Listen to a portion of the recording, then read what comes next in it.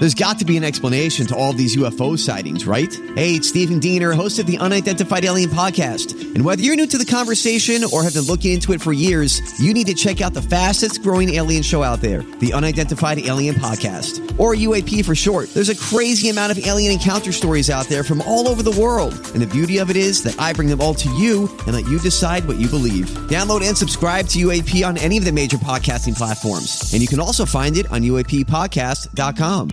We're on? Wow, I didn't realize. I thought there was going to be a big opening, a band, and a whole thing.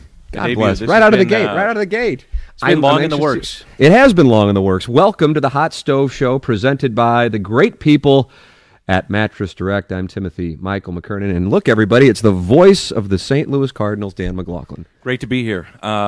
We have talked to, I'll tell you what, this has been, when I say a long time in the works, it's been a long time in the works. I mean, we were talking about doing this years ago, and then we did a little bit at spring training, and now it's all come to fruition. And a conversation that we had, I guess it was probably, I'd say, a few months ago, and we said, well, should we do it at spring training again? And then it became, do we do it at spring training? And then I said, maybe we should do it around Christmas. And then you said, well, maybe we should start it before Christmas. And then we both said, do we start it, in November? Because at that point, that's when really the hot stove... That's when it gets going.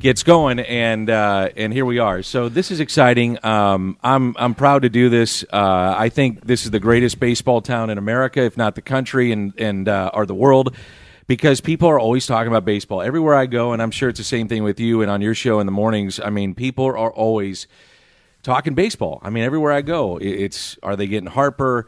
What are they going to do with Yachty once his deal's up? Is he going to play another 10 more years? Are you excited about the season? Yeah. All those things happen, and so we just figured, why not just start talking about it now? So I love talking baseball.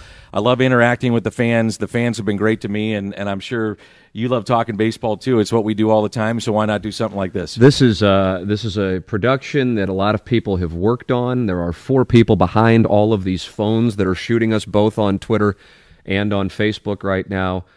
Pete, Nick, Joe, Roderick, Patrick Donnelly, they have all been working so hard to set this whole thing up, and we're grateful to Mattress Direct, Design Air Heating and Cooling, and Triad Bank for making it possible. This is our first show, although on Monday night we had our Q&A at the Improv Shop presented by Bud Select, and I really, even if I wasn't hosting that with you, I would have just been sitting in the audience anxious to hear what John Mozeliak had to say. If there's one thing from that conversation, and we're going to play a few of those sound bites, but if there's one thing that stood out from that conversation with John Mozeliak, what stood out to you as you listened?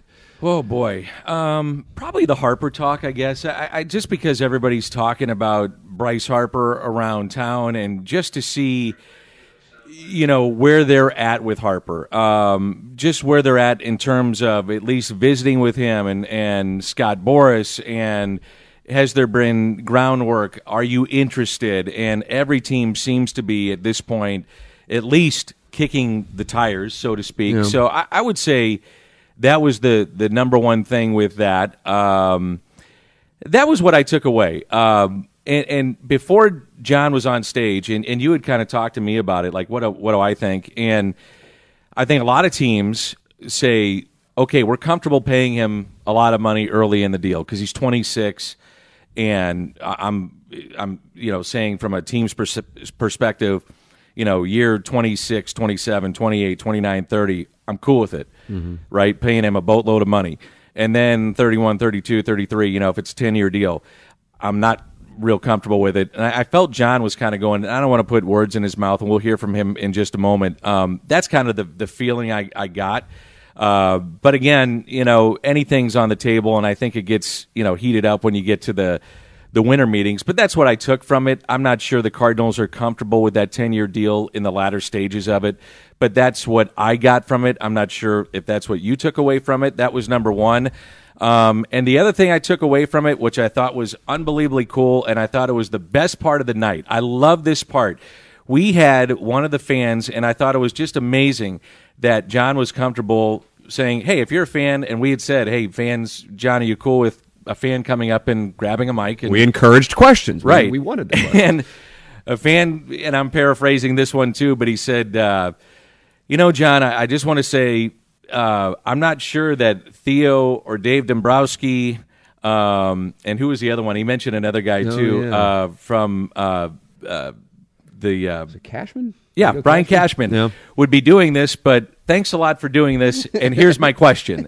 And Mo was like, I appreciate that. And he answered the question, and he answered it, honestly, and answered it thoroughly. And I just thought that was really cool. Here's a guy that's been in the organization nearly 25 years, and as we pointed out, he had been in a role with the Cardinals now as either the GM or the president of baseball operations. He's never had a losing season. He's won a World Series. He's been to multiple World Series.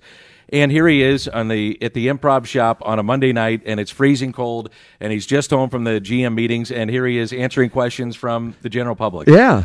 I kind of surveyed the whole thing, and I thought, that's really cool. And we were doing it for a charity, and I just kind of thought that was neat, you know. So that was one of the things I took away from the other night. I thought the thing that Derek Gould, we talked to Derek Gould, who was there, and I don't know if I guess he didn't write about it. I don't know if he's going to write about it. I'm sure he'll talk about it in his chat that he does. Mm-hmm. But he said Mozeliak is oftentimes really candid in these settings, and so he wanted to see what he had to say. And the first question came from a gentleman who I happen to know, James Carlton, and said, we heard a lot about this Stanton, Ozuna, Yelich situation. And it's kind of been out there that the Cardinals messed up by getting Ozuna as opposed to Yelich. Can you explain what happened?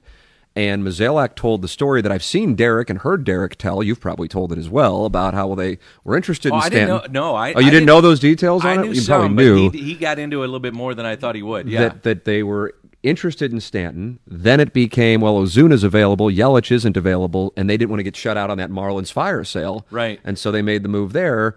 Milwaukee sat back, and then they were able to get Yelich. And I think, and I don't know how you feel about this, this is strictly intuition here, that if you put Mozeliak and the Cardinals on a lie detector this time last year, before Stanton went to the Yankees, Ozuna to the Cardinals, or Yelich to the Brewers, I think that they would have said, we can have any three. It's like a fantasy draft.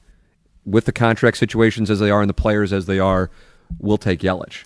I think most teams would have done that. Because of the control, age, certainly not the monster contract sitting out there that Stanton you would be absorbing. Yeah, and, the other thing was that, apparently they had a deal in place to get Stanton. That was in place, and they're ready to take on the contract. So that's one of the things that I find really fascinating is that while some in the fan base say, well, the Cardinals don't spend money, I mean, they've spent the money. Now, have they spent it wisely, I think is probably the bigger question. Talent evaluation on some of the players that they brought in, that can be questioned. But have they spent the money is not the question. They've spent the money, and they've been in the upper half of spending money. And then you couple that with the fact that they were willing to take on one of the biggest contracts in the history of professional sports in Stanton. So they're spending the money. Now, back to the point that you're bringing up, which was Yelich. Man, like you said, it was a month later, and all of a sudden all bets are off. He's available, and now you got Ozuna.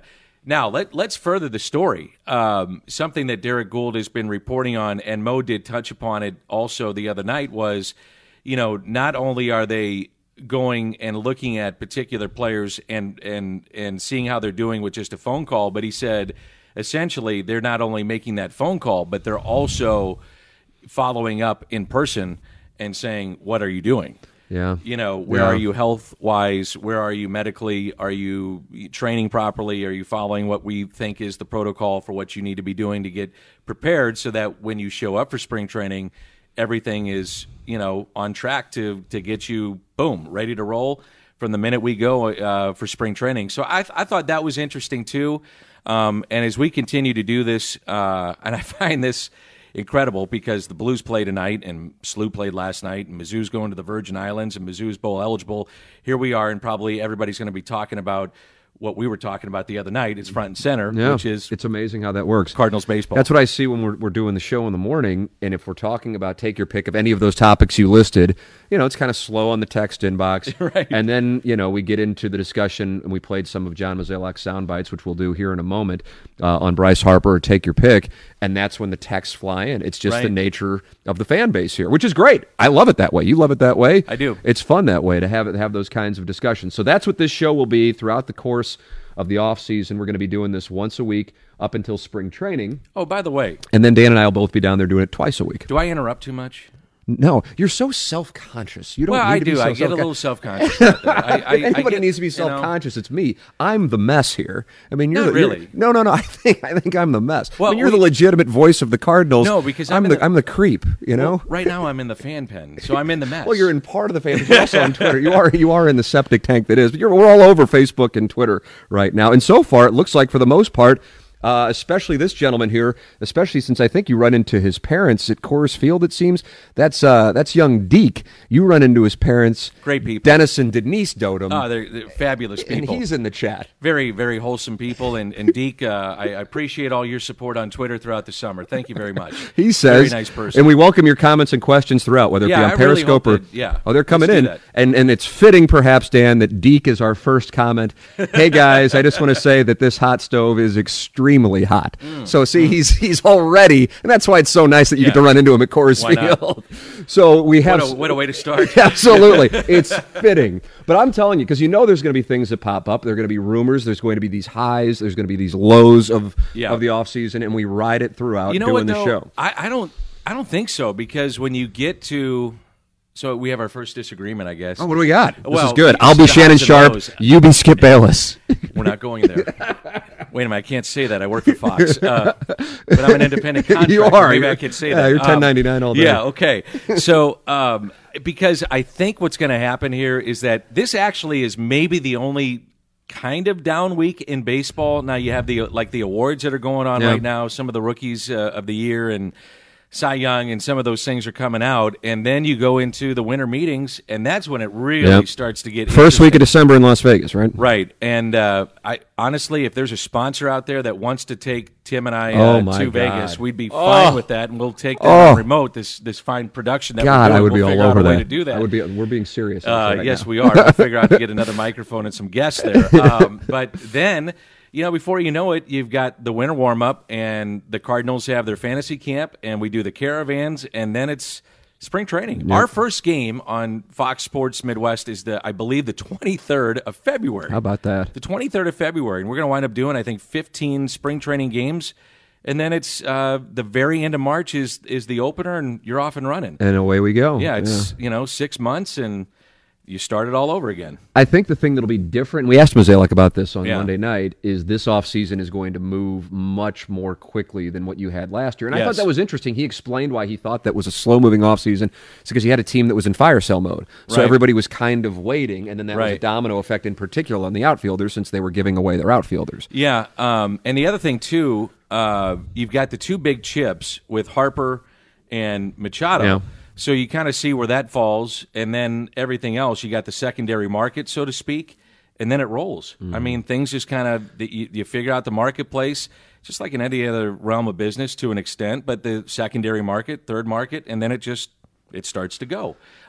In terms of what the Cardinals need, I know we're going to get a lot of fans. Yeah, a bunch asking, of comments are coming in. This is great. I'm looking forward to taking these questions. I've been asked a ton about this, and you were asking me about this the other day, and Mo, really interesting. This is the other thing that stood out to me, too. I said to Mo, is it imperative, and I'm paraphrasing again, because I always like to make sure I preface it, but is it imperative to get a power left-handed bat? And that's what I think that they need. So as we speak, on November 14th, Dexter Fowler's coming back, so that's a left-handed bat, you would assume. I thought that they would need a left-handed. They're very right-handed heavy. So now you have Fowler coming back and a switch hitter. That's a left-handed bat. I thought, middle of the lineup, left-handed bat would be something that they're looking at, power. And he said, we're looking at any impact. Remember that? He said that, any impact middle of the order bat. So that's what they're looking at. I would assume that maybe that comes from the third base side. That would be something maybe that they're looking at. And then another aspect that he's looking at is a left-handed reliever to get lefties out. Yeah. It just, for whatever reason, it just has not worked out with Brett Cecil. Year two of that deal, and I can't quite figure it out. I mean, I look at sabermetrics. In my job, Tim, and I don't mean to go off, and by the way, on this show, there is no time limit. Oh, it's a free-for-all. Yeah, we might go 7 hours here today. It's fun. You Yeah. know, we just kind of go on tangents. Absolutely. But, you know, in my line of business, I have to try to cater to different crowds. I know that the younger fan really is into most, if not all, or maybe some don't, but a lot that I hear from are really into the sabermetric look at the game. So I try to understand that as much as I can. And I'm getting back to the point of Cecil. And then, you know, some fans don't like that. They like the stories. And our older fans really love the stories of like Tim in the 60s and the 70s Right. and whatnot, and even before then. So the point is with Cecil, you could see diminished velocity, spin rates, some of those things just aren't where they were. Since in comparing Toronto, or Yeah. even since he got to St. Louis? Even with St. Really? Louis, I've Really? seen some of that diminished. So in other words, it's highly unlikely that it's suddenly going to turn. I would think, but, you know, I've seen other guys make, you know, Justin Verlander. Now he's a different case. Like all of a sudden his velocity jumped again. Like he got back to an extent where he was. A guy like Kershaw has talked about, I want to get back my velocity. Now, how you do that with age, I don't know how that happens, but some guys are able to do it. So, you know, they're going to try to do some different things, I'm sure, with Cecil, but it's a big spring training for him. The greater point, though, is that Mo is going to try to find a lefty, to get somebody out. Now, if you follow the minor leagues like I do, and on my website, scoopswithdannymac.com. Yeah, Brian Walton on a regular basis. He was on today, and they re-signed Tommy Lane, who is a local kid that has had major league time, and that's kind of a backup plan if they wanted to have him. He's a guy that can get lefties out, and actually finished up at Memphis last year. So they do have fallback guys that are in the minor leagues that they could maybe take a longer look at. But the point being, if on the open market they can find a lefty, I'm sure they're going to try to do that. Yeah, that seems like that's a major priority along with that impact bat. It's just a matter of which way that goes. Hey, the reason we're able to do this, and hopefully do it quite a bit, as we'll see what winds up happening here, whether it be just with the Cardinals or we expand to go beyond this, is because of our sponsors. And our very first sponsor Dan and I met with was Pat McCurran at Mattress Direct. And he jumped on Thank board you, right Pat. away. Thank you, Pat. Mattress Direct is our presenting sponsor of the program, and so therefore we want to make sure that we let our audience know about Mattress Direct and why we are so happy that they're on board. I've known Pat a couple of years now, and he has really grown his business, which is a credit to him. And the reason why I think they've had great success is that they specialize with certified sleep specialists. They don't work on commission, and they make it easy to find the right mattress in 3 easy, that's the thing that we want to influence here, easy steps. With a local sleep specialist working at a local factory direct showroom, they make local products that are better for the economy and the environment, and if you don't have to truck them across the country, they're fresher for less farm to table. Brand name mattresses direct from the factory, America's best value guaranteed. Get the mattress that fits, one size fits all. All beds at department stores or online might work for a guest bedroom or for the kids, but you'll pay less and you'll sleep better when you shop at Mattress Direct. Check them out. They're on Twitter at STL Mattress, and you can check out their website, stlmattressdirect.com. I used to have sleep problems. It's the absolute worst when you do, and so I am very grateful for a good mattress from Mattress Direct, our presenting sponsor here on the Hot Stove Show, throughout the course of the off-season and then also spring training. So, Dan, we made reference to what we had on Monday night at the Improv Shop, which was John Mozeliak, and let's start with these sound bites. The one that was the headline, and you hit him right away. I mean, you introduced him, and before the K in Mozeliak was even out, you said, what about Bryce Harper? And we went right to it, because that's what the people wanted. Yes. We give the people what they want. Here is John Mozeliak. This is our new technology. Let's see if it works. This is launching the rocket for the first time. Here is John Mozeliak on Bryce Harper. Have to remind yourself of is that, first off, if you want to sit in it a long time, you can't make too many mistakes. But more importantly, like whenever you go out and make a big splash in the free agent market, or sign someone to an extended period of time, 7 to 10 years in that range, you sort of lose sight of that the day you do it. And I think I would just caution most people to say, look, I get it. It'd be exciting, it'd be fun, but what do we look like on those out years? And I think if you honestly take a step back and you look at how well 10-year contracts had performed over the life of those, there haven't been too many that have been arguably successful. And I think that's one of the things that you have to do in this business is understand that you're not just playing for this season. You're really in this for the long haul. And Dan pointed out that one of the things that we've done over my time as a general manager has been we have won, and it might not be to the level that everybody expects or wants, but it is to the point where we have a sustainable model. Now, I don't disagree that when you look at our current club and where we're at, we're missing something. But is that something at the tune of $350 million, or could that be something that we could address either in the free agent market or the trade market that doesn't necessarily create that same type of liability? Now, I'm not saying what we're doing yet. I mean, it's still pretty early. So there it is, John Mozeliak talking about Bryce Harper. I'm curious what your takeaway is on it.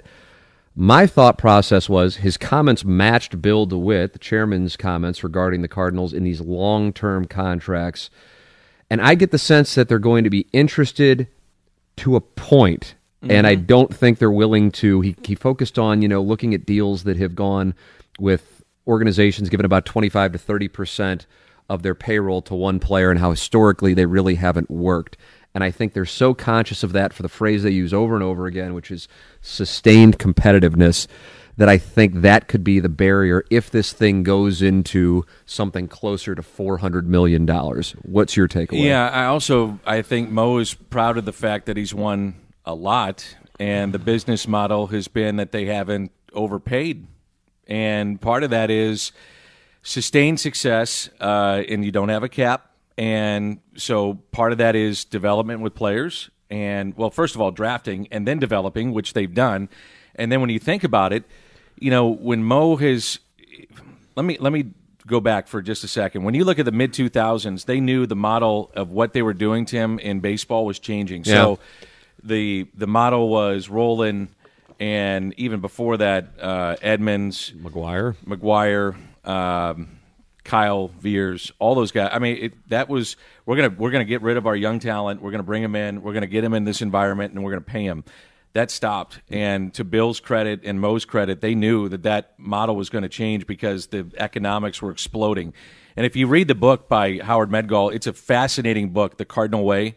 And matter of fact, there's some of the guys that are still players that were drafted that are mentioned in that book that are now with the Cardinals. Really? Oh, it's a fascinating book. I talked to Howard about it, talked to Bill about it, talked to Mo about it. Walt Jocketty's in there. Jeff Luno's prominently in that book. Many of the scouts that are with the Cardinals are now Houston. It's really a neat book. But they knew the model had to change. And so they became at the forefront of how they took the model, changed it, and now they were at the forefront of baseball. Now everybody was chasing them in baseball. And now they got to change it again. And they're trying to figure out different ways, whether it be through nutrition, sleeping, all those different things of trying to, what do we need to do to get back to that, Yeah. And so they've been at the forefront of that. My point being is that I think they realize they've had very good success. They've done things the right way. And if they stray off that, it's chancy. It's a gamble. Now, I'm going to say that with a caveat. The face of the franchise right now is Yadier Molina. And I thought you asked a good question, and Mo said, you're right. Yeah, it was at the very end when you said, are you seeking a face of the franchise this right. offseason? And he said, well, I was meeting with the writers and other media in October, and he said, I don't think he said I misspoke. He said, we do have one. It's Molina, and I wanted to make that clear. Molina is the face of our franchise for at least 2 more years. And by the way, seeing is believing. If Yachty does retire, when I see it, I'll believe it. But after that, who is that next guy? I'm not sure it's in the system right now. They do have some really, really good young hitters and position players coming up, and that's something that I don't think fans know about yet. It's coming. Yeah. And they haven't had that in a while. They've had pitching, and we're seeing that pitching now. Do you have to go back to Taveras? I think so. Yeah. They've got Nolan Gorman. They've got some other kids. They've got a guy that won the Triple Crown down in the Dominican Baseball League that they love.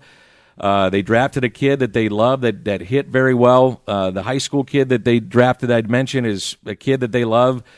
But they're 2 years away, probably at least, if not 3. That's my guess. Yeah. We'll know more in spring training and as the year goes on. So there really isn't somebody that you go, yeah, that's the guy. Because Yeah. even before Tavares was here, people were going, that's the guy, Right. And you don't have that right now. No. So that's the thing that I'm curious because that's part baseball, but it's also part business that people want to come to the town to watch the guy play, and I don't agree know with if that exists right now. I wonder. And how important it is in their pursuit. So, for example, if they were to get Josh Donaldson, that I don't think that lights the fire. Though, in my opinion, at his age, that's a stopgap. Right. See, that's a stopgap to that guy. I agree 100%. And on that. Molina's a 2-year guy, assuming he retires in 2 years to the next guy. Where Harper is 10 years of a guy that's going to excite you. And I mentioned this the other day, and I believe this. Now, I'm a baseball guy, and I love baseball. I mean, I played it as a kid, and I followed the Cardinals, and I love the Cardinals. And you were legitimately a good ball player. Now, you're going to I don't know downplay about it. that. But if you played college ball. Yeah, but so what? I mean, I got cut from the freshman team at St. Louis U High. I mean, you play Major League Baseball. That's legitimately a good baseball player. So those guys are good. The worst player in the major leagues is a great player. They're the best in the world. True. So I love it. I mean, I follow the minor leagues. Like I will go home and read up on. You nerd out on the minors. Oh yeah. Yeah. I go home and watch minor league baseball. Wow, that's to another level. I watch the Arizona Fall League, for God's sakes. That's weird. Even my wife is like, what's wrong I with will you? agree with you on that. You got a weird point here at a Yes. table that I'd never think you'd get a weird point. Yes, I watch that stuff. I love it. So I do. I follow all that stuff. So, I mean, I follow it. I love it.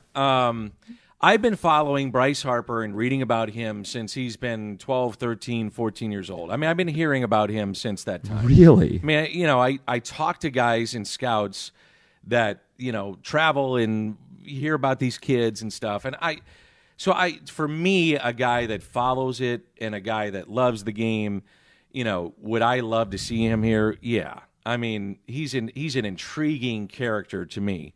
So would I pay money as a fan to go watch that guy play every day? Absolutely. When I go watch him when the Cardinals play Washington, do I specifically go watch him take batting practice or fly balls and stuff?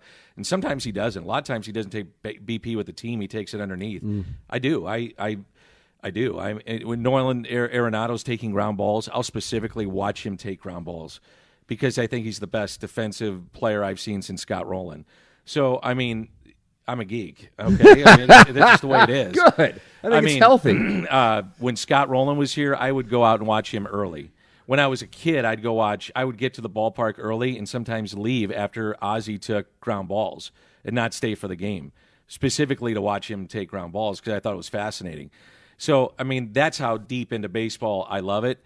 There are certain guys, like I would love in spring training, I'd go watch Stanton take BP. Because we're always, seeing the Marlins, and every time he'd take a swing, it was going to right field, and you wouldn't even see him hit a home run. All he'd be doing is grind in opposite field, really? Everything right field. So he'd stay on the ball every time, and then you'd see him in a game, and he'd hit one 500 feet into the wind. It was like, oh my goodness. Yeah, the power is sick. So what do you see from Harper when you're able to see the things that we're not seeing? When he's in an just at-bat? Incredible power. Yeah. I mean, the thing that I see more than anything is just his bat speed is just ridiculous. His bat speed to me, and people talk about, you love seeing guys that are big, right? I mean, that's when you watch McGwire, he was raw power because he was so big and swung the bat looked like a toothpick in his hands, and he hit it 500 miles. But when I watch guys with great bat speed, that's pretty incredible. And that's what I see out of Harper. And the fact, like this year, he hit a ball this year against the Cardinals that was deep. So he's here, and the ball's coming here. It's going back almost in Yachty's glove, and he hits it down the left field line, and it turns into a home run. There aren't many human beings, much less Major League Baseball players, that can do that. For instance, the other day, Juan Soto of the Nationals, a great young player, 19 years old, hits one the opposite field against the Japan. I actually saw that one, yep. And I'm like, holy smokes, this kid's 19 and hits one that far, that deep in the box. That's an amazing thing for me as a guy that watches it every day. That's amazing. Like, wow, I nerded out over that. That's a neat thing for me to see. So, I mean, little things like that I like to watch. that's and then when you see a guy hit one and he turns on it and he gets a cookie and he's guessing a cookie and he gets it right where he's going to get it and he hits it 500 ships feet. It, yeah. That's pretty cool. Yeah. So that's the intrigue of Harper to me is great, but from a Cardinal perspective, he's what they need.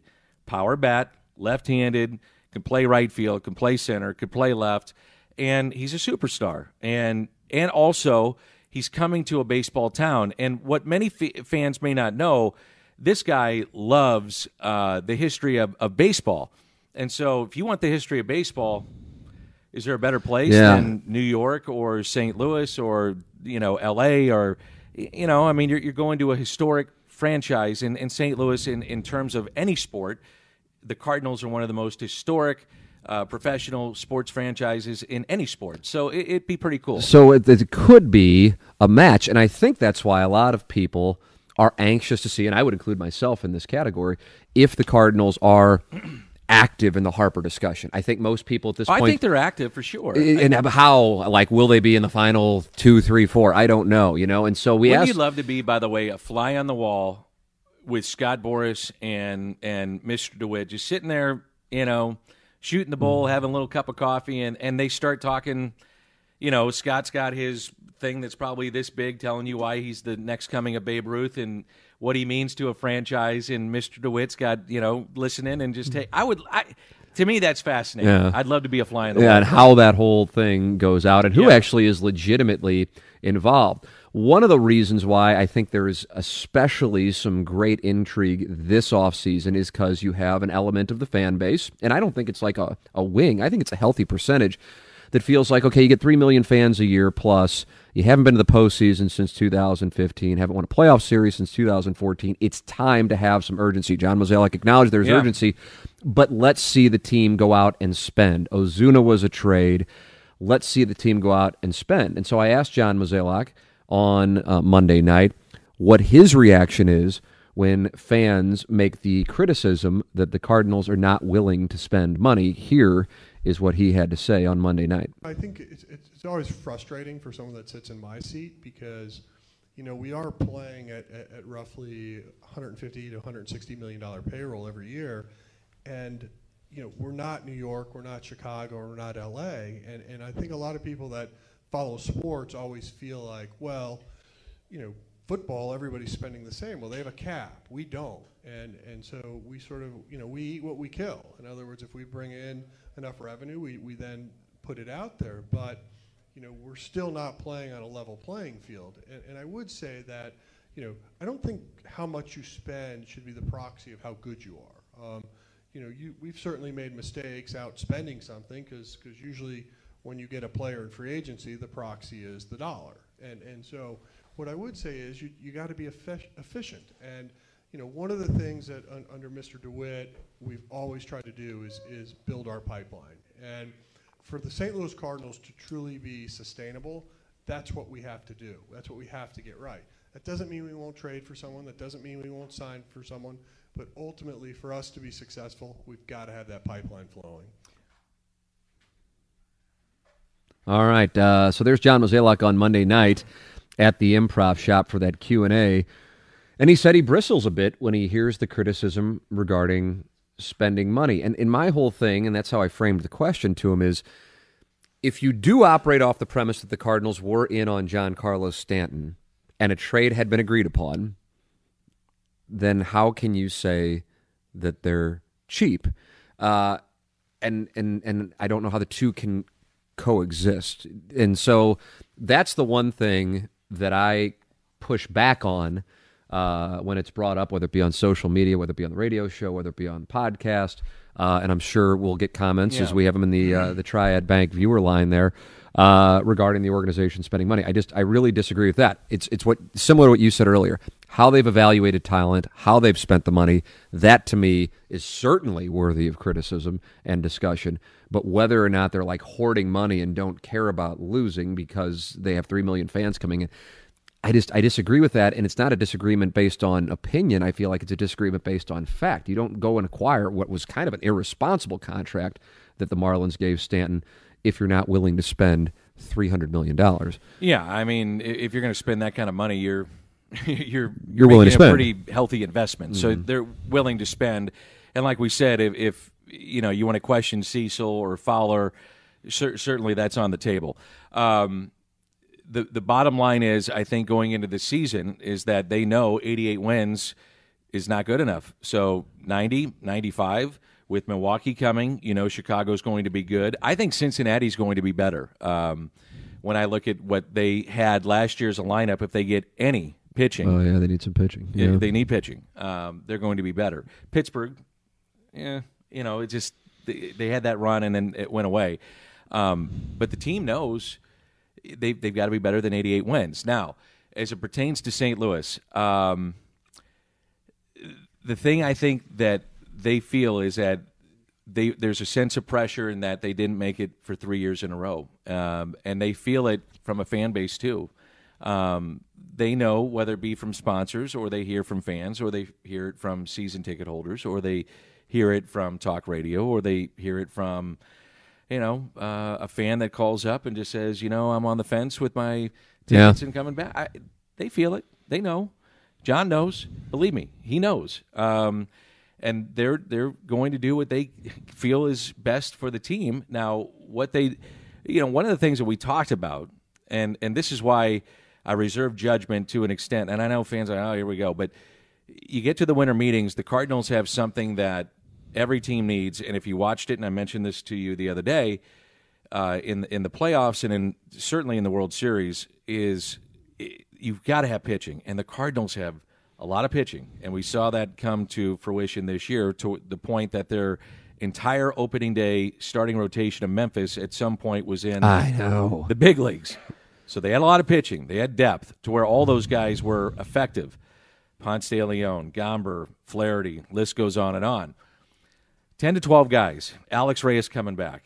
A healthy Michael Wacha. I mean, they've got depth. Now, what they're going to do with that depth is up for debate. And it was interesting what Mo said. He said, now, do we think that Alex Reyes is a guy that we can, pencil in for 200 innings next year? No, that's probably not going to happen. So you got to be careful with him. Wacha, your fingers are crossed with health. He's had some issues. Wainwright, is he a 200-inning guy? Who knows? So there's question marks. But having said that, you do have pitching, and that's something to keep in mind going forward. So if they want to be creative here and address what we were talking about, some of the needs that they have, they can do that coming up in the winter meetings. And that's why, I reserve judgment. They can be very creative because of what everybody needs, which is pitching, and that's something to keep in mind going forward. Yeah, let's see what the people have to say. We have the Triad Bank viewer line, and that's both on Periscope on Twitter at Hot Stove Show, and then at the Hot Stove Show, Dan McLaughlin and Tim McKernan present. Hold on, just 1 second. What do we got? What do we got? You're going to something. No. We got comments coming in, so I'm going to read a few. What do we got going on? You're on Facebook right now, aren't you? I am, and my friend and our friend of the show, who, by the way, is working for the Cardinals. And I would encourage everybody when... What do we got going here? I'm serious about this. When the voting happens for the Cardinals Hall of Fame coming up this upcoming, whenever that will be, Jason Isringhausen is the all-time... Is Isringhausen in here? Yeah, he's the all-time saves leader in Cardinals history. He should be in the Cardinals Hall of Fame. I agree. I feel like that's inevitable. It's a no-brainer. Put him in the Cardinals Hall of Fame. I vote for him every year. He should be in. Absolutely. So is he in the chat? Well, right now he is. I don't know how to work Facebook, but it just says Jason Isringhausen is watching. Is that right? Yeah. Well, he needs to come to the Designer Heating and Cooling Studios as a special guest. Or here's the best thing, and I can't wait to do this. We will be able to turn and interview people right here, like talk to them. I did this yesterday with Stingray. I don't know how well versed you are with Stingray, the college football fan. I've seen him on your, I think, Twitter feed, and right. He has some great insight into the SEC. That's he all does. He does indeed. Okay. So I did that yesterday with him as we were doing the dry run here, so we could do that with Isringhausen or whomever, just talking to him directly right there. But we want people. He needs to be in the Cardinals. Oh, I couldn't agree with you more. I just figure like that's like a matter of, is it going to be 2019 or 2020? Well, I think what happened with the Cardinals Hall of Fame is that you had it was backloaded from all these. It was backloaded, so you had some of the potential Hall of Famers. Right, I mean, these guys that borderline guys, right? And Izzy was not on that list, even though he's got 300 saves, and so you had to get those guys through. And now you're getting the guys that were just incredible as Cardinals. And Jason to get 300 saves with the majority of those in with the Cardinals, and then to be part of one of the great eras of Cardinals baseball, to be a closer. Couldn't agree with you more. It's important that he gets his due. And for those that have not seen the interview with him that I did with him, he made one of the most poignant statements that I've had on any interview that I did with any of the guys that I interviewed. And it was really interesting. And I mean this sincerely. I love Jason. I think he's a great guy and a great mentor to so many of the kids that are in the minor leagues. And he does it all the time, goes down in the minor leagues and talks to these kids. And Jason said, he said in the interview, he said, I got a note from the Hall of Fame. And he said, I was on the ballot for the Hall of Fame, and I didn't, like literally from the National Baseball Hall of Fame, and said, you're on the ballot, but, obviously didn't get enough votes to get in, but congratulations just to be on the ballot, which is, truly, that's cool. To be on the ballot for the Hall of Fame is a neat deal.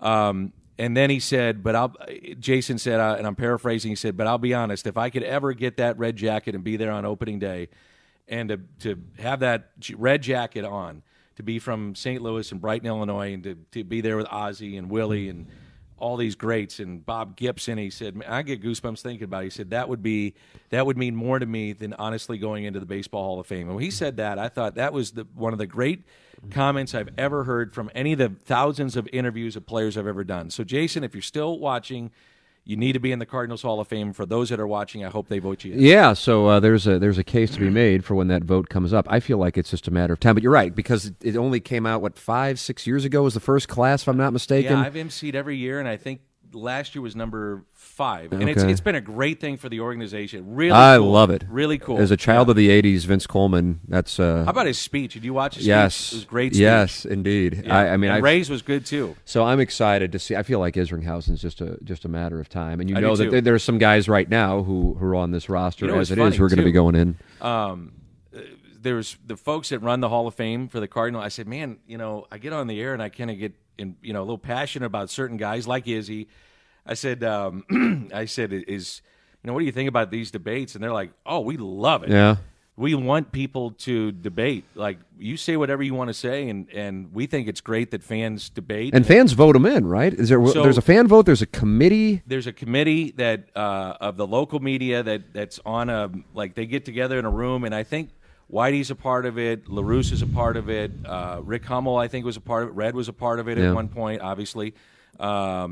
And then some of the local media, and then the organization holds another, which is more like the DeWitts and some of the others that are a part of the organization. They all come together too, and I'm kind of mix and matching here. But then there's also the fan vote too, so they put that up there Okay, too. So all right. you have various committees that are there that will make sure that the right people get in that should get in. Yeah, Isringhausen will be in. Yeah. And that'll be super cool because you know how much it means to him. Absolutely, and that's what this. It's, as I explain to people all the time, it's not the Baseball Hall of Fame. This is the Cardinal Hall of Fame. So, when some people were saying, well, McGwire shouldn't get in, the fans voted him in. It was the fan vote. So the fans wanted him. He should be in. Yeah, it was cool to see that. I'm looking forward to when that happens because I know it does mean a lot to him. Yes, it Because I remember does. saying to him, he was doing the show in Edmonds and I did the radio show and he came by one time and I said, well, you'll be in there. And he goes, you really think so? I go, absolutely. Absolutely. I hope so. And I go, oh, it's just a matter of time. Absolutely. But it's only a 5-year-old thing, so It's just going to it's take like a little wide time. receivers in the Pro Football Hall of Fame. That's There's just a right. little backload. All right, questions, please bring them in, both on Twitter and also on Facebook Live where you're watching. It looks like a good number of people are watching, so that's great. Please feel free to ask whatever questions or your comments. That is wonderful. It is the Triad Bank viewer line. Triad Bank, the sponsor of our viewer line here on the Hot Stove Show. And Triad Bank's a company that I have been working with, and I guess it goes back about 6-7 years. And we always talk about it, Dan, and you were excited to see it. Oh, yeah. I had met Jim Regna That's right. a couple of times at charity functions, and then we officially walked in, and he was at his desk. Right there in the lobby. Right there in the lobby. That's not an exaggeration. The bank CEO is right there in the lobby, and so we can speak to it firsthand. Dan and I had lunch with Jim Regna and Tom Anstey of Triad Bank a couple of weeks ago, and boy, it was so easy for me when we were doing commercial banking for Inside STL to do business with Triad Bank. They're St. Louis-owned businesses that Triad Bank focuses on. They offer a full range of banking services to commercial clients, and they take a relationship-based consultative approach to banking. And the clients love the various events they do throughout the year where they can meet and network with other local business owners. I know that for example, NCAA tournament, that thing's a big popular thing. And they're just good, fun people who have a great bank going right there. Just a little, I guess, northwest of Clayton and Lindbergh intersection. Jim Regna's office is in the bank lobby, and he is always accessible to clients as the CEO. In addition, there are so many people I know there, and I would do business with in a heartbeat, and they all happen to be at the same place, and I have gotten to know them. It's not your typical banker, not your typical bank. It's Triad Bank, a great place for business bankers who are lifelong St. Louisans focused on St. Louis-based clients, and we're very appreciative of Triad Bank being on board with the Hot Stove Show, because without sponsors, we wouldn't have a program. So thank you to Triad Bank for being the sponsor Very much so. of our viewer line. So let's take a look at what we have here, and I will go from the most recent, and then I'll sift through a few more because we're getting a bunch of them. Do you see the Cardinals pursuing a trade with Seattle? They've been allies in recent history, and it looks like the Mariners are kind of going the same route that the Diamondbacks might be going. So perhaps a Segura, would a Seager make sense, especially since we're keeping an eye on situations with corner infield spots? What do you think on the potential? Or if Segura, then do you move DeYoung to third, which gets talked I'll start with DeYoung. I thought he played – it's interesting. I guess the eye test doesn't really sell how well he played defensively at short. The metrics will tell you that he played very well, and I thought he did.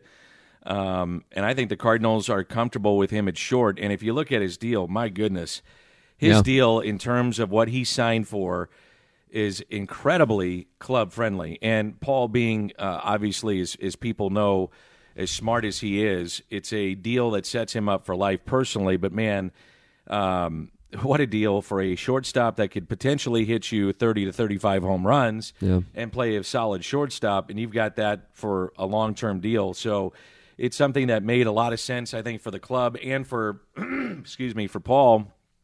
I'm looking more at corner infield spot, and I think that's where the Cardinals get creative. So Seager, I think that could get on the table. In terms of Arizona, the chip that's got to fall, if I'm Arizona, it's Goldschmidt. Now, he's got 1 year on his deal. He's 32. And we talk about this in big terms. If you're the Cardinals or you're in baseball, 31, 32, 33 is kind of the new ages to where are you getting old? I don't like to say old, but with PEDs out of the game, it's you're not young, put it that way. You know what I mean? Oh, yeah. You've noticed, there's a tangible decline on the numbers here over the last 5 years when you get into that 31, 32 age, which is why the Goldschmidt thing is fascinating to me, because he's got 1 year left, but he's not at the age where he's going to get a huge contract. 8 years ago, he would have, and it's a weird deal to see how it turned like that. Think of the ballpark he hits in. Yeah. That's something to consider, too. I'd have to really dive into that a little bit. And I would think if I'm Arizona, he's got to be the chip that falls first if I'm dismantling that team, or Greinke. And Greinke's the other one with that contract, which is massive. I find that one, too, fascinating. What team wants to take on that deal at his age? How much more is on that thing? I haven't looked. Boys, could you pull that up? I'd be curious how much left on that Greinke deal. I haven't seen potentially how much is left, but, It's a monster. Yeah. It's a lot. If I had to wager right now, I'm curious, because I was reading this yesterday, and I was surprised to read it, but then I read it, I'm like, okay, this might make sense. Where the two wind up. Because initially I think people are just like, okay, Machado's going to the Phillies, and then it's just a matter of where Harper winds up. And I was thinking it was going to be the Cubs. And the more I read, the Cubs are like, yeah, we're stuck with Jason Hayward and Yu Darvish. We can't.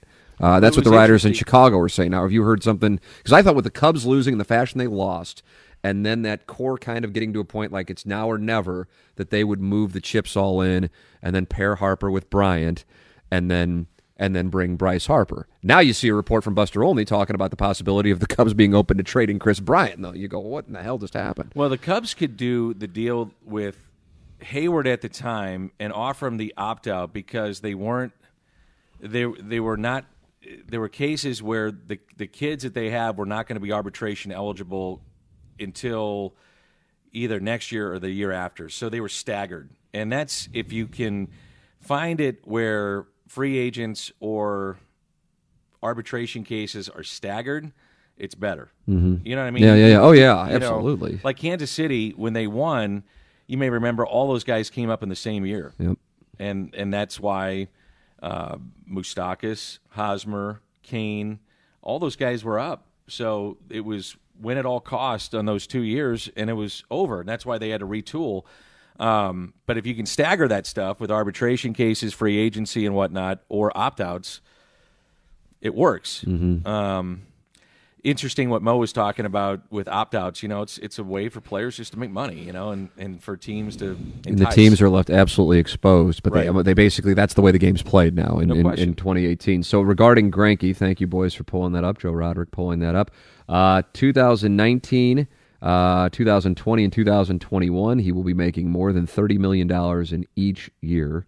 As a matter of fact, it's basically $35 million because you add in the signing bonus, which is spread out over the term of the deal. So he is now 35 years old, and he is under contract through his age 37 year, and it's essentially more than $100 million left on that deal. Wow. How about that? It's a lot. Woo, for a pitcher, too, I am telling you. So that is the Greinke deal. I don't know if the Diamondbacks would be like, yeah, we'll trade you Goldschmidt, but you also have to take Greinke, and I don't know if teams would even be open to that. Yeah, 3 years, $95.5 million. If the Cardinals don't get Harper or Goldschmidt, what are their options for the offseason to be considered a success? It's a good question, Adam. It's concise, to the point. How do you view that? I mean, the weird thing is on that is we don't know what's really in play outside of those two big names. Donaldson's name comes up quite often. What do you think of him? I like him. I'm a fan. I mean, anytime you get a former MVP that serves, he's a good defender, middle of the lineup guy. The only questions would be health. You know, he's been injured the last couple of years. So that would be, to me, the biggest concerns, his health. Now, if you look at what he did at the end of last season for Cleveland, Yeah. okay, Moustakas interests me as well. I was interested in him at the end of last year when he turned down the offer from Kansas City and then wound up going back to Kansas City. I was surprised the Cardinals weren't in on that, and I thought if they weren't on it then, I'm interested to see if they'd be in on it now. Do you understand where I'm coming from? That because I thought that was perfect last year. You never know if there's something in the inner workings that media is not privy to. Oh yeah, You know, I couldn't agree with you more on that statement. You never know if certain players know something about him that they don't like. You never know, and I'm not saying that's the case with him. You just never know. Coaches talk, say, that guy we know a little bit. You never know. But he would fit left-handed bat, corner infielder, hits for power. Maybe could get him on a limited deal in terms of, not having to go 5 years. If he didn't get multi-years last year, maybe don't have to go multi-years this year. Right. That's something that would interest me. And he put up, he would have been, if you look at his numbers and fit those numbers against the Cardinals this year, he would have been either 1 or 2 in many categories, and he played well for Milwaukee down the stretch. I thought what Milwaukee did with their lineup was really interesting. And, they just kind of put interchangeable parts and just threw them out there in the lineup and said, go get them, boys. And it worked. And I was thinking, okay, that's great, but who's going to pitch for you? And then that wound up, and it was like random dudes, too, who wound up being there like game 1 and 2 start. And that's the thing about Milwaukee. They're going to get some of that pitching back next year that was hurt. Mm-hmm. So that's something to keep in mind as the Cardinals have to improve going forward. Your questions and your comments are welcome in the Triad Bank viewer line. I've been on Facebook, so now I'll switch over to Twitter to see what's going on in there. We keep hearing about Harper, but not much on Machado. Machado seems like he would be the better fit for the Cardinals' needs. That's from @TJ Grace98. What do you think on that one? I wasn't paying attention to be fully. I was looking. What was Dotem back involved in the chat? At the comments. Yeah. We've talked about Machado, and I just don't. The question was Machado seems like a better fit. Is what the thought process was. Of this gentleman, TJ Grace98. Let me just say this: if the Cardinals went out and said we have a news conference at 4:00 today, and it's to announce Manny Machado's coming, I'm great. I'm in. Okay, I don't have to sign the checks and. I'm excited. Yeah. As a fan of the game, and I told you these stories. We were doing a podcast a couple weeks ago. and we can get a little bit longer now on this forum. Absolutely. So we're doing interleague play, and the Orioles, and so I do just about every game, as you know, so I don't see innings 1 through 9. I just see the highlights. I see the guys hitting bombs everywhere and making great plays on MLB Network or whatever. And he hits a pop-up between shallow left and short, doesn't run it out, and doesn't even get to first base. And this is like 2 years ago. Yeah. And I go over and talk to those that follow him day in and day out. And I said, what's the deal with that? Is he hurt? You know, I didn't know. Sure. Maybe he's hurt. Oh, no, we see that a lot. Okay. You know, okay, well, that's just what it is. So then the national crowd saw Machado on full display in the postseason. And then backtrack again. In August, he had a ground ball against the Cardinals with the bases loaded deep in the hole and didn't run it out. And I thought, man, that's just, you know, here's a guy, especially in August this year with free agency. I mean, I'm just thinking, if this is the time to bust it, this is the time to bust it. And then he came out with a comment of, I think he said, I'm just not Mr. Hustle, or, you know, whatever. I'm not Charlie Hustle, or and had the play where he stepped on Aguilar's ankle. And I don't know. I mean, I know for fans here that doesn't fly. Now, if he became a Cardinal and hits 35 home runs and drives in 115, I mean, that's forgotten in a heartbeat. But on a daily basis, that doesn't really. I don't think fans gravitate towards that, especially when you're the highest paid player on the team and you're signing a big contract. Now, when you say all those things, he is an unbelievably talented player. I mean, he might be the most talented player in the world, but it's just not pretty to watch. Yeah. I don't think fans like seeing that. But again, if they signed him right now, I mean, would he make the Cardinals a better team? Yeah. Oh, you better believe it. Right. He put up big numbers, and you'd probably shift DeYoung to third, and you'd get your middle-of-the-order bat, and all of a sudden the Cardinals become and would you sign more tickets or sell more tickets? Sure. Yeah, I mean, with his signing, would there be excitement? Sure, all those things. But that baggage of that stuff we're talking about, I think that lingers a little bit. Yeah, this goes back to conversations that I had with Derek Gould, actually, when we would kind of do a state of the Cardinals after the trade deadline. He goes, yeah, I'm just told that Manny Machado has either made it clear to the Cardinals or the Cardinals have gotten the sense that he is not interested in playing in St. Louis. Bryce Harper, on the other hand, could be a fit, which I was surprised to hear. And then that kind of led to some momentum with fans going, Bryce Harper in St. Louis? Really? Possibly. So that leads to my question where I was going with this, which was, I read an article yesterday and it talked about Machado going to the Yankees. The Yankees then using Andahar, who didn't he finish second in Rookie of the Year balloting? I believe so. Being trade chip. They acquire a starter, trading him. And then if that were to happen, then potentially where Machado was thought to be destined, Philadelphia, then Harper goes to Philadelphia. So I am going to go on the record here for the sake of it, and of course it means nothing, except I will remind you if I was right. Otherwise, I'll pretend like I never said it. That's how you do predictions in sports social media in 2018. I'll go Machado Yankees, Harper Phillies, Goldschmidt Cardinals. There it is. My chips are in the middle. There it is. Sure. Why not? Yeah. September 14th. Yeah, why not? And if it's right, we'll play the clip over and over again. If it's wrong, I'll act like it never happened. Well, we're not at Thanksgiving yet. Anything's exactly on the table. I would say the Phillies, some way, somehow. They're going to get one of the two? Yeah. Yeah. They've got so much money, and they've got to make a splash. Now, they do need to clear roster space in terms of players that they have, so they got to get creative in what they do, but they've got to make a splash because of the TV contract, the money that they have. So, yes, I do agree and with they your faded premise. badly at the end of the season. Yeah, so that was ugly. Yeah. I mean, that was historically bad in what they did. It was interesting. We have a question here. Do the Cardinals still believe Martinez as their ace, knowing that they have Reyes? Yeah, you probably have a good insight on what the mindset is on that. Well, I think they wait until they've given Reyes a clear. The last time I talked to people, Reyes has a clean bill of health, normal offseason, going to spring training. So, having said that, all systems go with that. I liked Carlos as a closer. Now, the folks that I talked to, they say Carlos is back in the rotation. Now, again, we talked about winter meetings. Everything's on the table. Plethora of pitching. You never know what happens when you get to the winter meetings. And I would say that anybody's tradable, right? Except maybe Molina and Wainwright. They're your faces of the franchise that we talked about. But and Reyes, I think, is even if he was a guy that a team wanted, he's not. He's got to prove he's healthy, so he's coming back.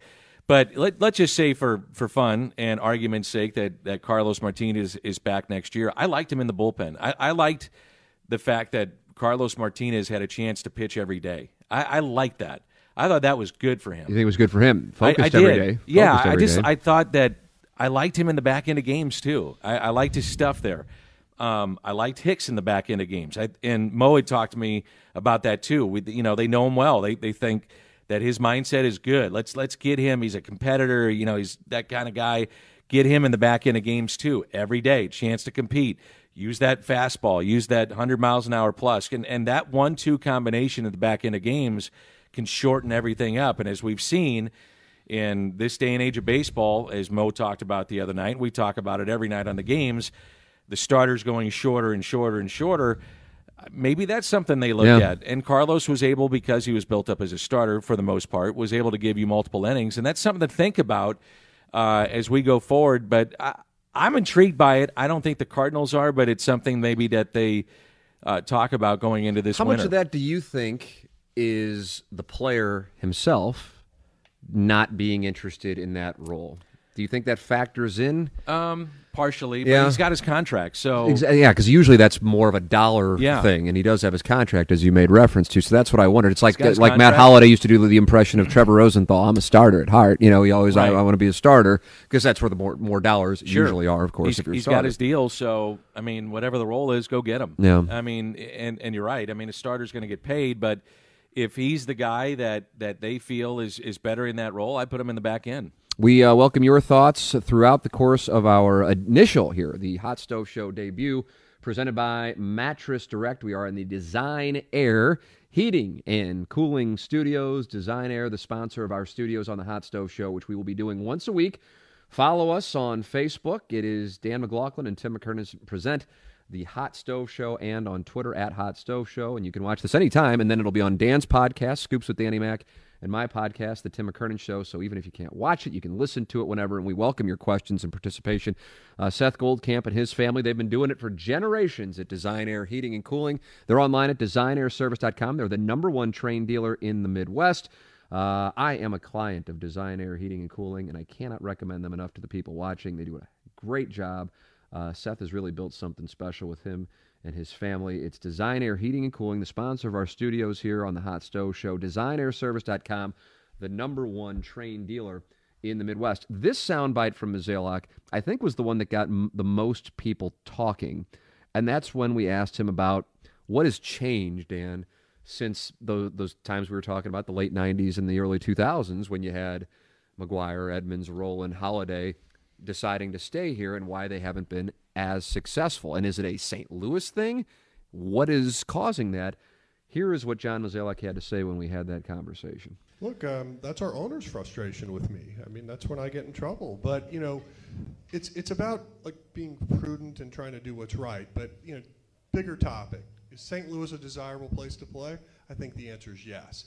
Is it what it was 15 or 20 years ago? The answer is no. Why? Because a lot of front offices, a lot of ownerships are getting a lot more sophisticated, a lot smarter, and they're making their places more attractive as well. But that's not to say that we're in some steady state where we're not looking to get better or we're not looking to improve. And so, when you talk about what do we do to recruit, what do we do to sell, we try to put the positives of St. Louis on there. But depending on what the player's looking for, depending on the market size he wants to play in, we are who we are to some level. And playing in front of over 3 million fans a year, I do think is still an attraction. I think being in the center of the country is still helpful. But there are things that could improve. Like if you have an airport that can fly in more places, that would help. No, it would. It's just like think about your own businesses when you go to work and where you got to go. It's helpful. And so, when you look at our city and how we try to improve, I do feel like it's more of a larger issue than just what's happening at Busch Stadium. So there it is, John Mozeliak talking about free agency. And And I do think if you take a step back, it's a case-by-case basis. Now, there's been a lot of bridesmaiding, and he said Bill DeWitt is not happy that they've been bridesmaids here recently. He said that on the stage with us. But if you go case by case, and if you want to start with Hayward, I do think there's something to it. He just did not want to be the guy. He actually said as much, and while some people go, really? He wanted to be part of the group in Chicago. Well, I think there's something. Let's go back, though. Whether it's Hayward and whether it's the. See, I was going to go through Hayward, Price, Stanton. Those would be the recent examples. Let me just say this. If you were the 20-some-odd managers that were prior to Joe Madden, there was something about going to Chicago and having a chance to be the guy that won in Chicago. I get that. I understand, if you had the chance to go to Chicago and be one of the guys that was the first to win with the Cubs, that's a big deal. It's a big deal. And he could see it. It was coming. The nucleus was there. It was close. The money was, the money was about the same from the two teams. I guess the Cardinals had a little bit more from reports. And the nucleus was a little bit younger in Chicago, so maybe that's what Hayward saw. I don't think he had a problem with the players in St. Louis from people I talked to. I don't think that was the problem. I think maybe he just wanted to go to Chicago, and that was it. And your other instances was Price, the Red Sox came way over the top. Last minute. Yep. That was last minute. He said he woke up thinking he was going to be a Cardinal the morning he signed with the Red Sox. Yep, that was last minute. I know that. And then regarding Stanton, you had a spot where, one of the theories is wherever Derek Jeter set him up, it didn't matter where it was going to be. He wasn't going to go because he was so irritated by the way that was handled. He was going to show, I'm the one that holds the final gun on this deal, and I'm going to tell you that I'm not going to St. Louis. But the thing that's forgotten in that discussion, and is at a shot at St. Louis, is that he also turned down San Francisco. And San Francisco, if we're going to be judging cities here, it's a world-class city, and he turned down San Francisco as well. I think when it got down to it, he wanted to go to New York or L.A., and that was just kind of it. Yeah. As simple as that. So. I think some of this free agency talk, I think sometimes is kind of a referendum on some self-esteem issues in St. Louis over the last X amount of years. And that's why I think some fans would love to see somebody choose St. Louis. And there would be a great immediate response to whoever it is, if they're one of the big ones, to choose St. Louis. Well, Mo did point out, he said, look, if you love baseball, if you like playing in front of 3.4 million fans, if you come out on a Tuesday night against some of the lesser teams in baseball and you see 40,000 people a night, it's pretty good. Mm-hmm. And he's right. I've been doing this coming up, I guess it'll be 22 years being affiliated with the club. And, we go to certain cities and you got 10,000 people in the seats. Yeah. And there's that's got to be such a buzzkill. Just like no energy, man. And there's nobody there. And there's no buzz to the ballpark. There's no atmosphere. And I sound like a homer when I say it, but it is different in St. Louis. A weekend, and the Cardinals have really done a nice job with the giveaways and that. So the out-of-town fans, it's a regional team. I mean, there's the St. Louis Summers on the weekends. It's it's what fans do. They base their vacations around that, and they come in. That's what they do. So we have great crowds on the weekends. A lot of weeknights are packed too. So there is something to that. The money, they're making money. There's no question the Cardinals are making money. They're spending money. They're trying to. We've talked about that. They're trying to bring people here, in terms of the players. But I'm with you. It would be something if a big name player said, "I want to go to St. Louis because I like St. Louis and I like the fan base and I've been there as a visiting player and it seems like as a baseball player." Seems like a great place to play. Yeah, it would mean. I just think it would mean so much to the region. I think it would be a big kick for the Cardinal fans, but the region, if Bryce Harper goes, the guy, and we've been talking about his free agency for years already, chooses St. Louis. That's why I'm just anxious to see how the whole thing actually winds up playing out. Somebody on Twitter and Periscope just asked about the Yankees and Cardinals doing a deal that would involve Carlos Martinez and Miguel Andujar, when we spoke about the possibility of the Yankees acquiring. Anything's on the table. Anything's on the table at this point. But to your point, going back to it, and I'm sure we got to wrap it up here, but the PR aspect, if you signed Harper, would be immense. Yeah, I mean, the fan base would go crazy. Can you even imagine what it would look It'd like? be huge. Yeah. I think last year with Stanton, it would have been big. I think re-signing Hayward would have been a sign in the right direction because the money was big. I'm so glad they didn't. And you retained your own guy. Price would have been big because he was a big-name guy. But this is one that is, because of what we were talking about before, the intrigue with him, he's the big name. He fits the needs of the club.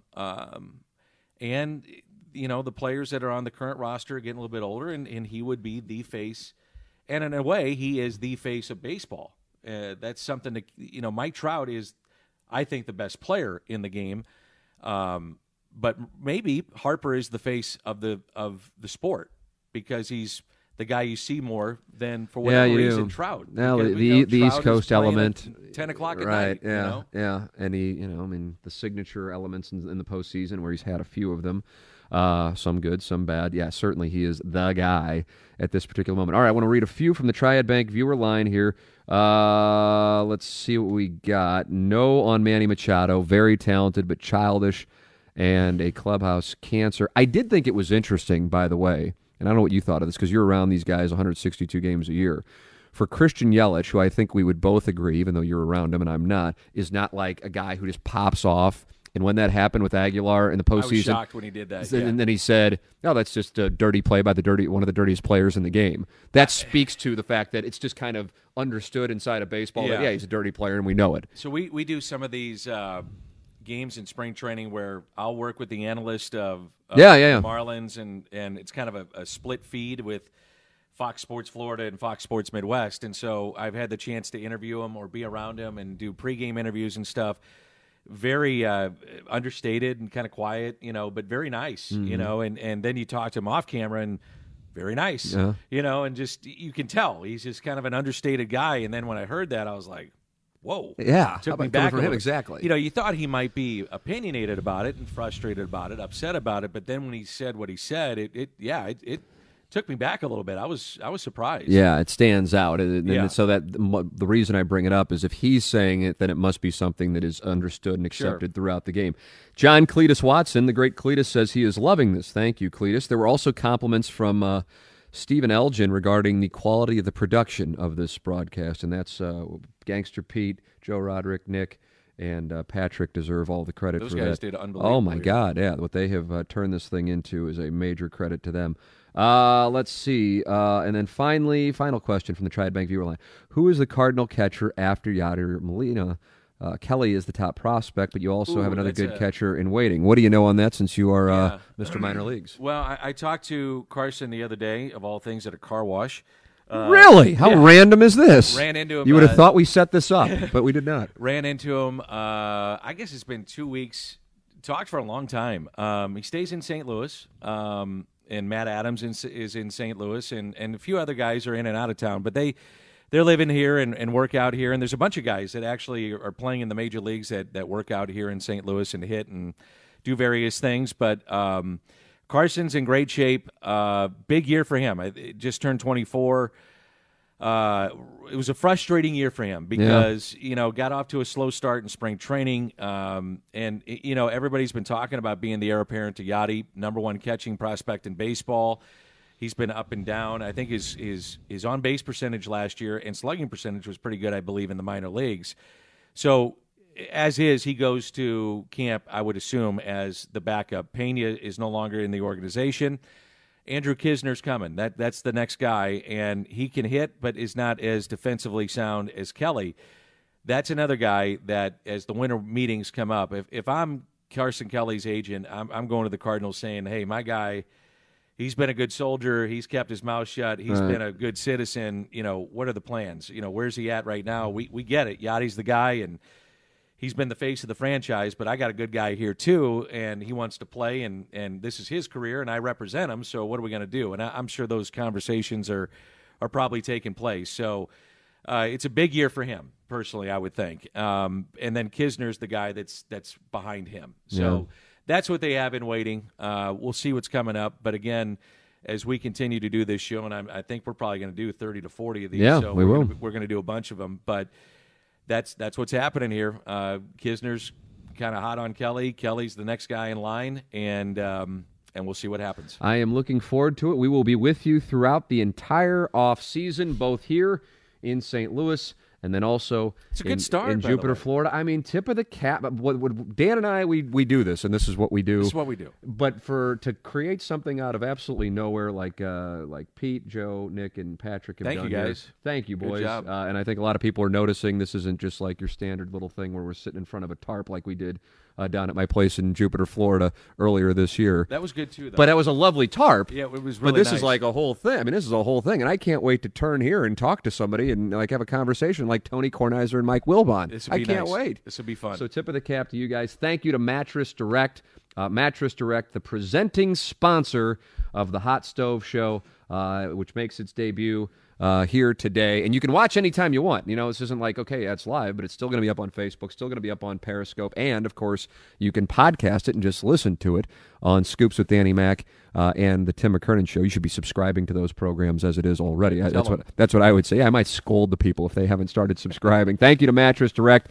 And, man, I'm telling you, we were talking about it. You sometimes have trouble falling asleep? Yeah. Oh, my God. I had trouble falling asleep, and I would wake up, and then I'd just be a mess all day. Yes. And I got a new mattress because And I now would get you're too sleeping warm. beautifully. I really am. It's because sometimes I'll sleep on the road in a hotel, and my God, I bet that probably plays a big factor for you because you're Yes, it bouncing does. from hotel to hotel.